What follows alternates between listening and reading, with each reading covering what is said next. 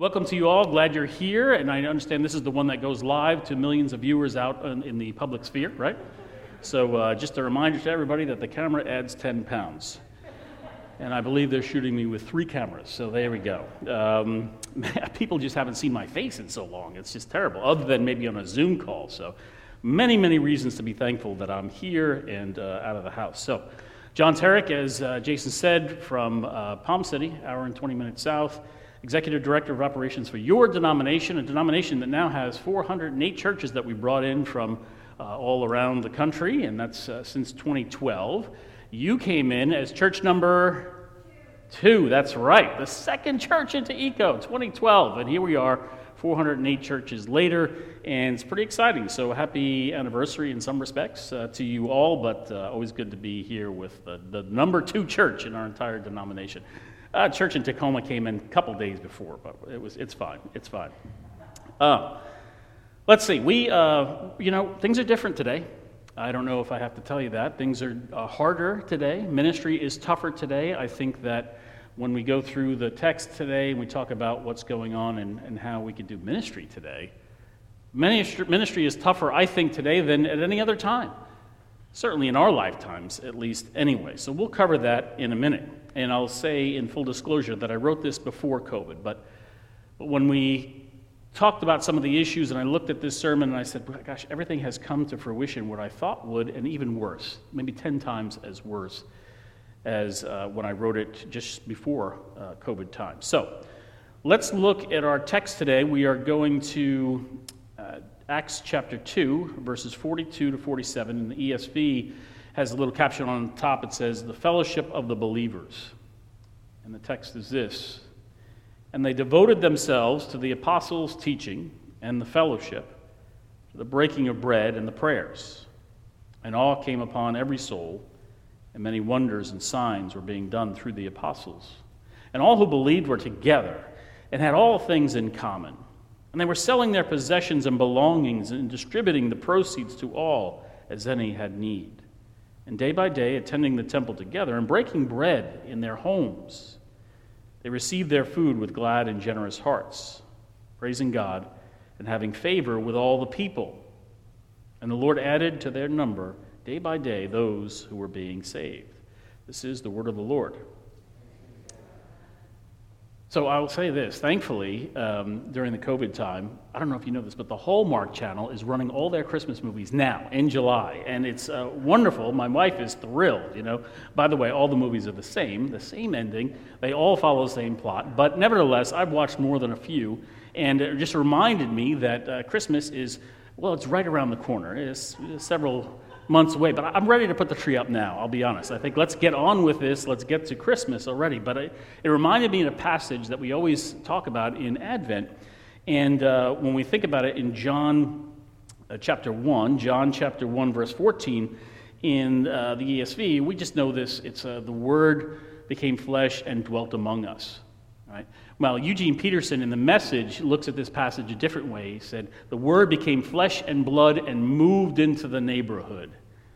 And I thought, yeah, that is amazing. But what would Jesus see in our neighborhoods today? We'll get back to that. Shortly after the national gathering in 2019, we had that in Colorado Springs, which is a very cold place in January, by the way, for a Floridian for sure.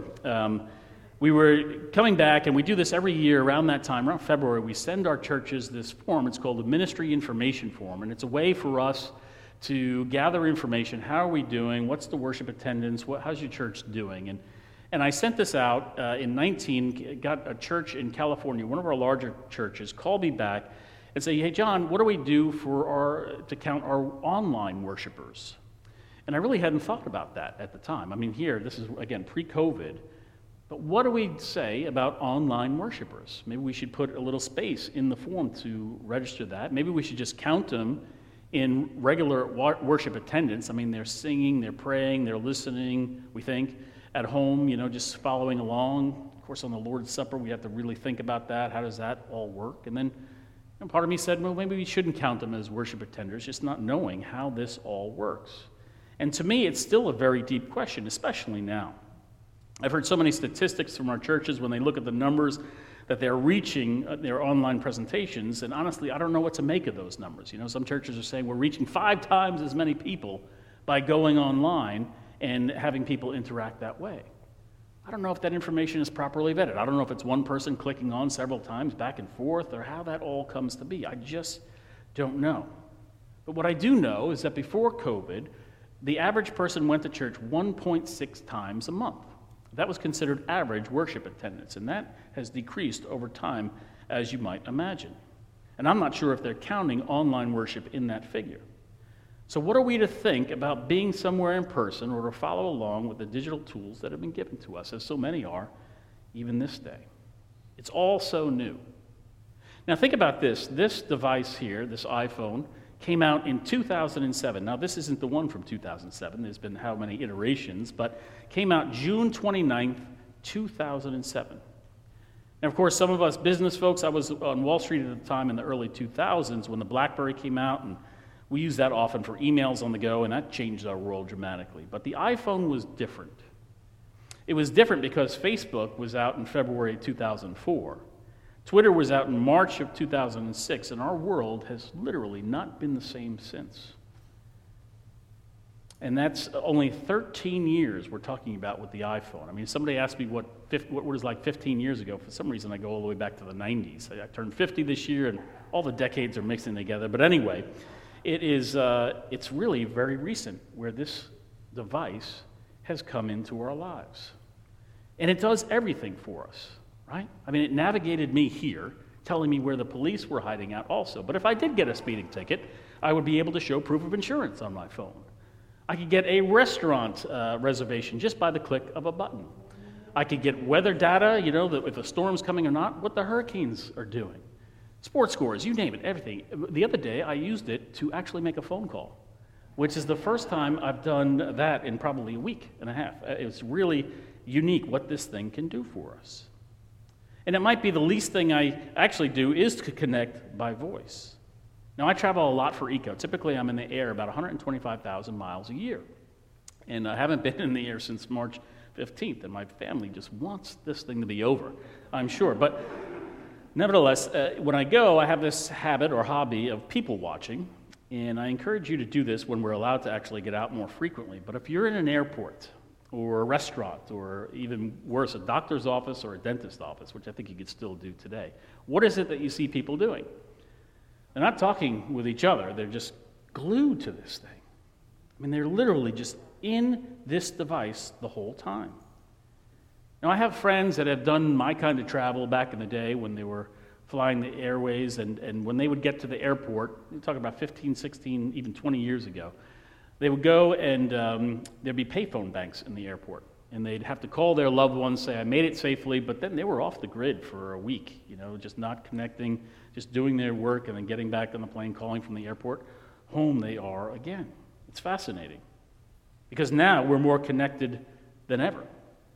Me and my 1,000 Facebook friends, Twitter followers, Instagram people, I'm connected all over the world, literally, with people from all areas, all walks of life. And I think to myself, wow, what an amazing community. Or is it? Or is it? The statistics all point out that we're experiencing an epidemic of loneliness in our culture. And this was before COVID. Now, how is this possible? I already pointed out that we're so connected, more than ever, but we're also experiencing the highest rates of depression, opioid addiction, and suicide than ever before. Again, this is pre-COVID. I guarantee you it's a lot worse because of this. 1 week, again, before COVID, three different people sent me articles on this issue of loneliness. People are finally at least taking notice. So what's happening? And if we look across the spectrum of community organizations as well, maybe some of you were in Rotary or Kiwanis or Lions clubs.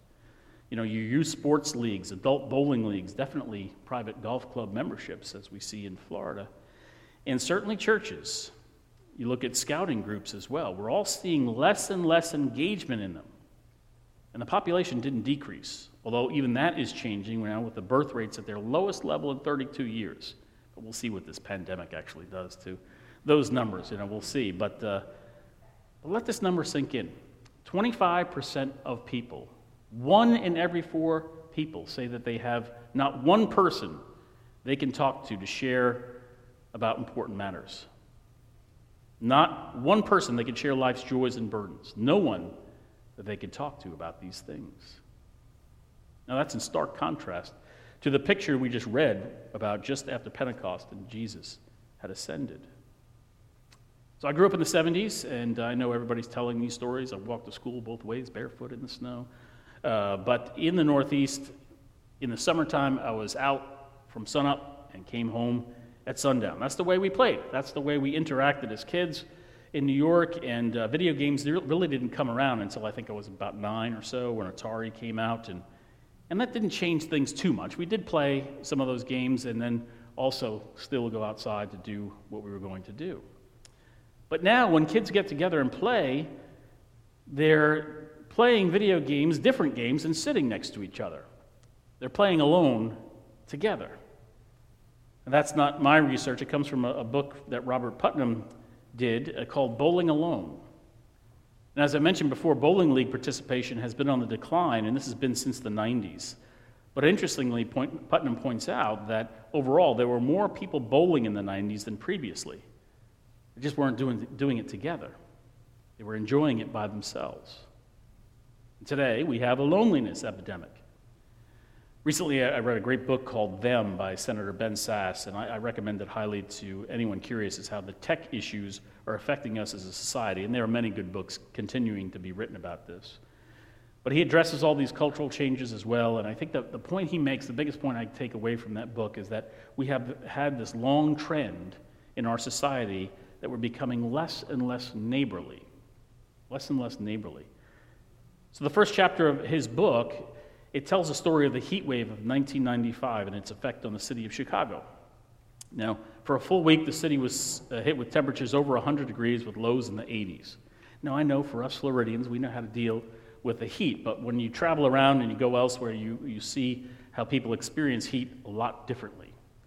I was in Las Vegas 2 years ago on a summer vacation. I took my family there because I'm a real good parent, and we would go into the Grand Canyon, so it was okay. We just flew in there and had to get there. But anyway, we get there. It's 114 degrees in Las Vegas.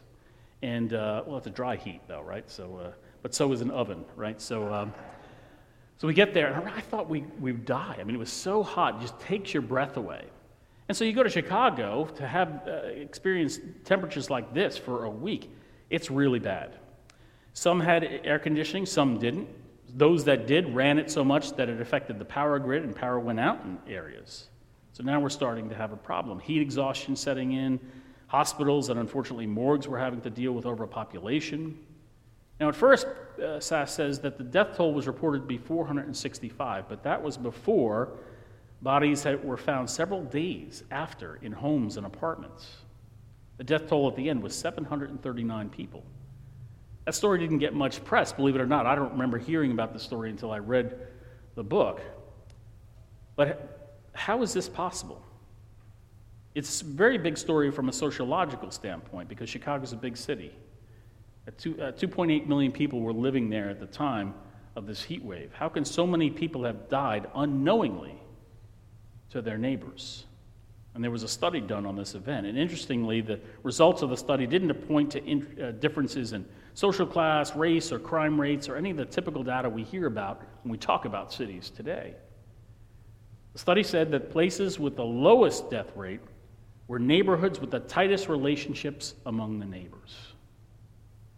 People in those communities knew who was at risk and made sure they took care of them. But what about the other neighborhoods?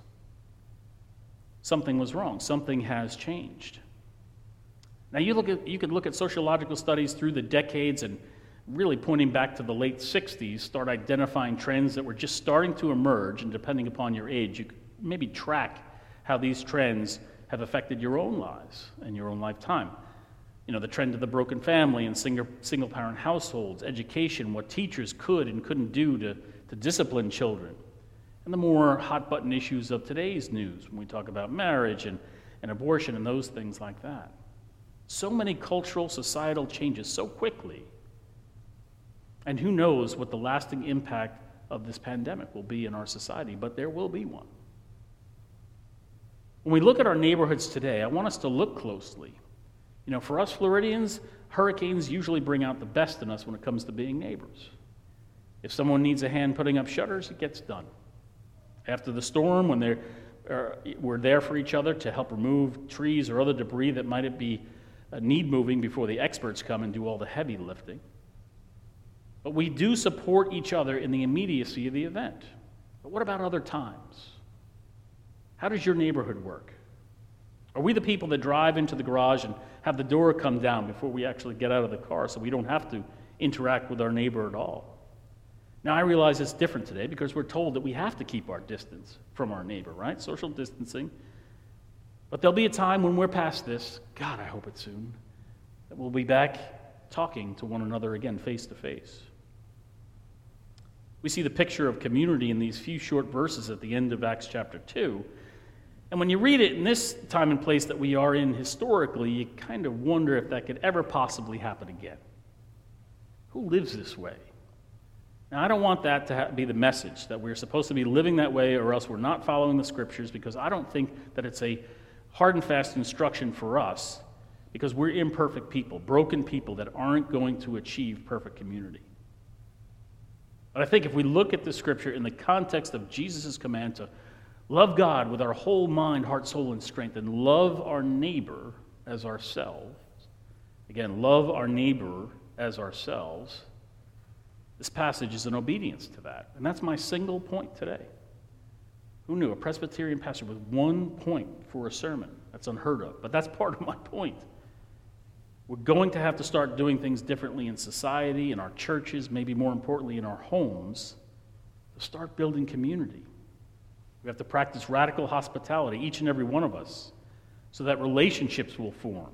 Loneliness will start to decline, and people will come to know Jesus through the sharing of stories, the breaking of bread, and the lifestyle evangelism of us believers.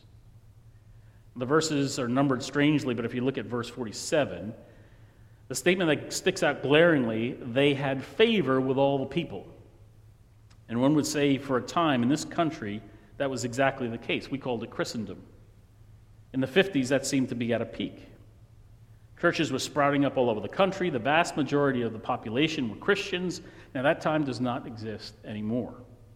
And in fact, we could argue that when we did have that particular majority culture, we squandered it because we are a fallen people. Scandals made the headlines, and people lost trust with the institutional church. I get it. And we have to work hard to overcome the reputation that we received due to all the issues that have been created. So we are the minority culture, and I'm here to tell you that that's okay. The age of the common majority culture is over. Today we have so many pockets of people affiliated with this or that, different likes and dislikes, so many choices for people to have an affinity towards. And just as an example, also from the book Them, 1951, I was a small boy, the television show I Love Lucy debuted. The viewing audience, more than 2/3 of the nation tuned in for a television show. 2/3 of the nation. That's incredible when you think about it. Now, in today's terms, for example, I know many people that watched this show Game of Thrones, and the series ended, about a year and a half ago or something like that, the season finale or the series finale. You would think by talking to people that this is the most watched television show in history, but in actual fact, it garnered 4% of the population. 4%. Cable news is another example. So we have several competing networks, but when you think about the shows that really garner the most attention by viewing audience, this Hannity show on Fox has the largest, 1% of the nation. The next highest, Rachel Maddow show on MSNBC, 0.88% of the nation. But you wouldn't think that, based on conversations and based on what's going on in the world today. You would think that they have such an impact on how we view things. So I'm actually excited that fewer people watch these shows than I think. And none of it is a majority group. So now, too, we are a minority group. And we have to work hard to gain the favor of the people. We have to work hard to gain the favor with the people. So that gets back to hospitality and loving our neighbor. The words preceding the part about having favor with all the people are glad and generous hearts.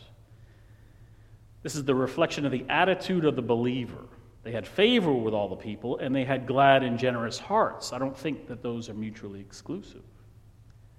The way we present ourselves, the way we approach the day, the way we approach problems, both ours and our friends and our families' problems, the way we approach people in general says a lot about who we are as believers, the way we approach social media or a discussion about different issues of what to do or what not to do. The entire chapter of Acts 2, thankfully, is the work of the Holy Spirit. We can agree on that. From the gathering in the upper room, the arrival of the Spirit in rather dramatic fashion, to Peter addressing the crowd that had gathered, and people hearing the gospel in their native language, people being cut to the heart from his words and then becoming believers.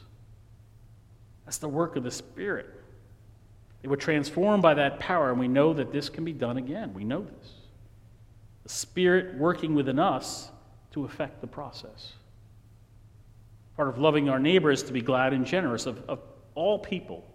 Of all people, those who are imitating Christ should be the most glad and generous of all the people. And that's how you build favor. Continuing to work backwards through the passage, we see the believers are breaking bread together in their homes. Breaking bread together in their homes, an act of generosity and gladness. Having people over for dinner or lunch, having time to connect with one another over food and explore how we are bonded in the same community. Sharing stories of life and listening to one another's praises and tribulations. Something about eating together that brings it all home.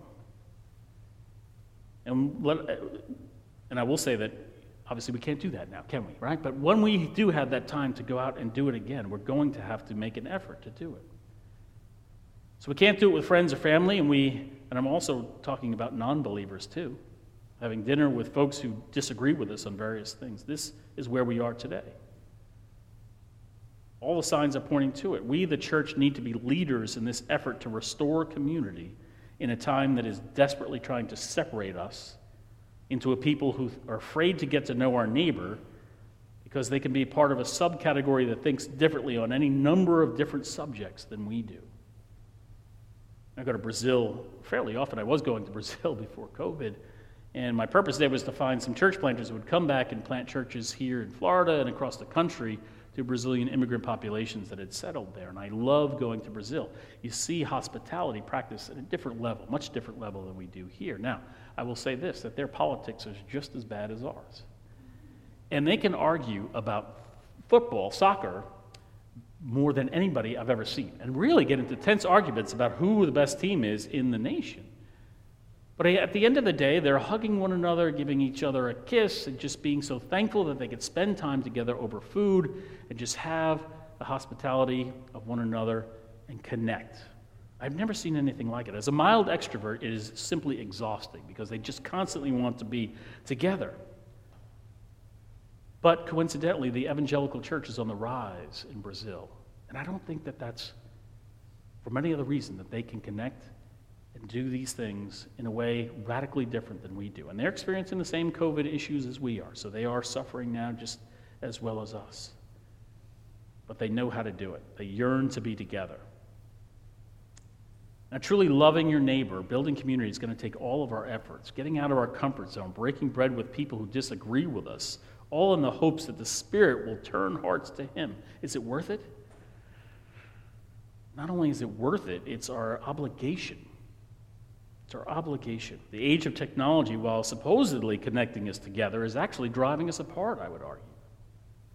It's my prayer that we can all look to the early church, the people of Acts 2, and learn from that past, because I believe it's also the future, certainly the future of the church. Building community in your neighborhoods, face-to-face, being neighborly again, not just on the computer, but by getting out, listening to the stories of your neighbor and becoming friends. This time will pass. We will be able to do that again. I pray that we can get to it real soon. But it's going to take effort. I'm going to close with this story that I read. It came from a Missouri newspaper. Somebody sent it to me. It's a story of a 90-year-old woman that I read about. And the news story was very telling to me. It was telling in the sense that the angle the news agency played was not what I thought it should have been. The woman was living in a neighborhood. Everyone in her household had either moved away or died. She was totally alone. She had no friends. Finally, she had enough courage, I guess we'll call it, to write a letter to her next-door neighbor, a younger woman with a family. Mrs. So-and-so, would you consider to become my friend? I'm 90 years old, live alone. All my friends have passed away. I'm so lonesome and scared. Please, I pray for somebody, said the letter.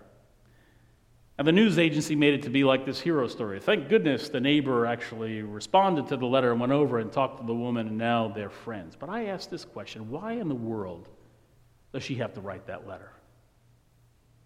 In a Christian community, this should never happen. With believers around, this should never happen. If we do not know the person living next door to us and what their story is and how they are being affected by everything that's going on, then we are not doing our job. We are not being very Christian at all. To make the story as like some sort of heroic effort by the next door neighbor to actually respond to this letter, I think just misses the point. We have to get back. We have to lead the way in being friendly, being friends with people, regardless if they disagree with us on a number of issues. That's the future. That's how we're going to rebuild the kingdom. That's how we're going to have to get after it. I pray we're released to do that soon. I pray for you as you go about doing it. But we're going to have to do something different if we're going to see people come to Christ. In Jesus' name.